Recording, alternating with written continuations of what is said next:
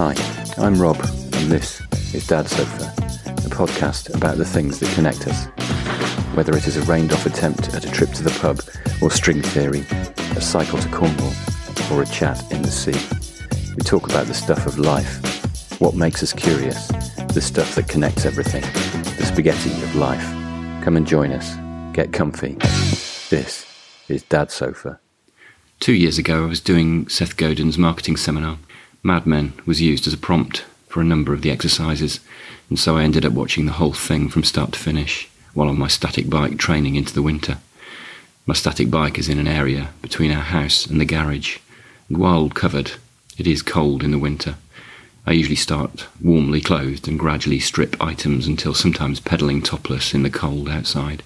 Another prompt in the seminar was to look at 5 random books that you've never read and look at the style of the wording, what the blurb said, the font and the colours used. One random book that I had absolutely no interest in was a book by a gentleman called Wim Hof. I remember describing the font, large and blocky to display strength, and the colour blue to indicate the cold. Most of the book covered in mixtures of snow, ice and white colours, with the face of Mr. Hof adorning the cover, with ice in his beard, eyebrows and on the hair on his head. Strength through adversity. I learned from it that the style of the book cover needs to reflect the content within, or at least to fit with the kind of reader that you're trying to attract. I forgot all about it until a few months back when I realised this book must have left a deeper impression. Mr. Hof appeared again, and by this time a number of my friends had taken to cold water swimming.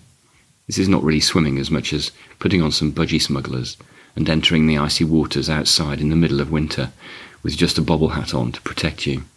You stay in for 10 minutes and then get out and gradually warm up to avoid dying, or just the agony of warming too quickly, fingernails expanding at a different rate to your fingers, blood stuck in the capillaries making them scream in pain.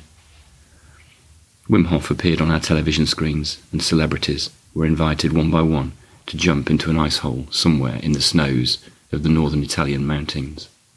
This was a shock to me because the reflex is built into our systems to breathe in with shock as our bodies hit icy conditions. The volume of water breathed in is well above the necessary level for drowning.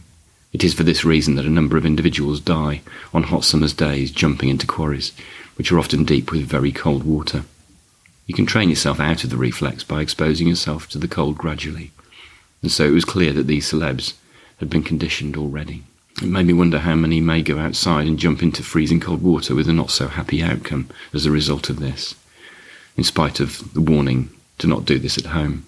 So it seemed a little cavalier to show this, even though they said don't do it at home. The volunteers had all gone through rigorous preparation prior to the first scene in the show.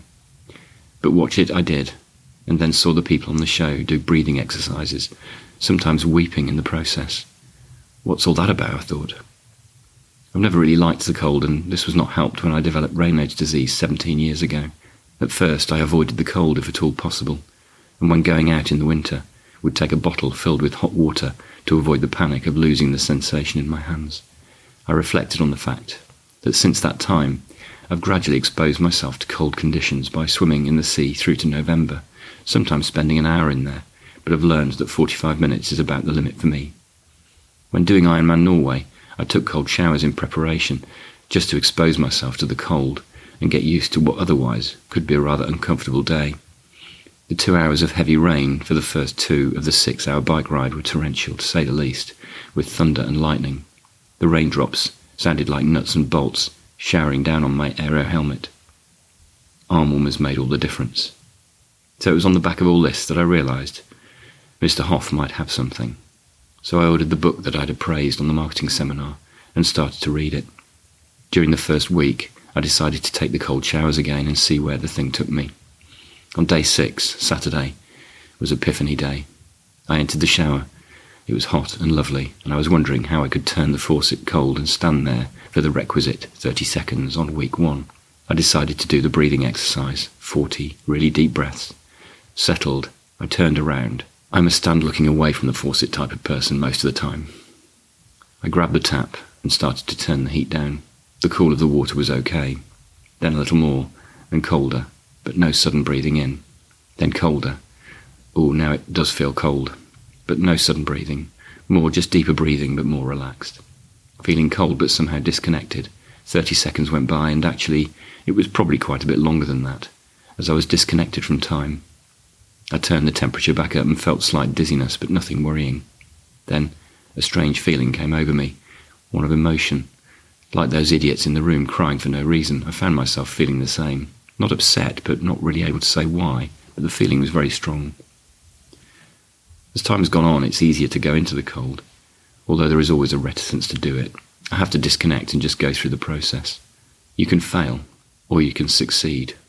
You're right both ways. If you say you can't do it, then you won't do it. If you just say, I'm going to do it, then you're more likely to just do it. So you actually decide whether you can or you can't. During the book, Wim describes his expedition with a group of people with different ailments climbing Mount Kilimanjaro, something that I did in 1993 when there was permanent snow and ice at the top. He climbed it with 18 hikers with little experience of altitude in 31 hours, a Guinness World Record. The point here is that 3 days is the shortest tourist-guided trek, and the dropout rate from altitude sickness, if you do it in that time, is usually about 2/3. When we did it, 3 of us got to the top in 3 days, which isn't enough time to acclimatise. 6 of us failed to summit. But 5 to 7 days is often cited as giving more people a chance to get to the top. One of our group went blue in the lips. He'd trained for this, but of course fitness does not have much to do with it. Wim Hof did the climb in 2016, and it was snowing at the top, but there was less snow on the ground because you can see large areas of earth and rock. Some of the recent images on the Climb Kilimanjaro guide come as a bigger shock to me now, because there is not any sign of snow on them.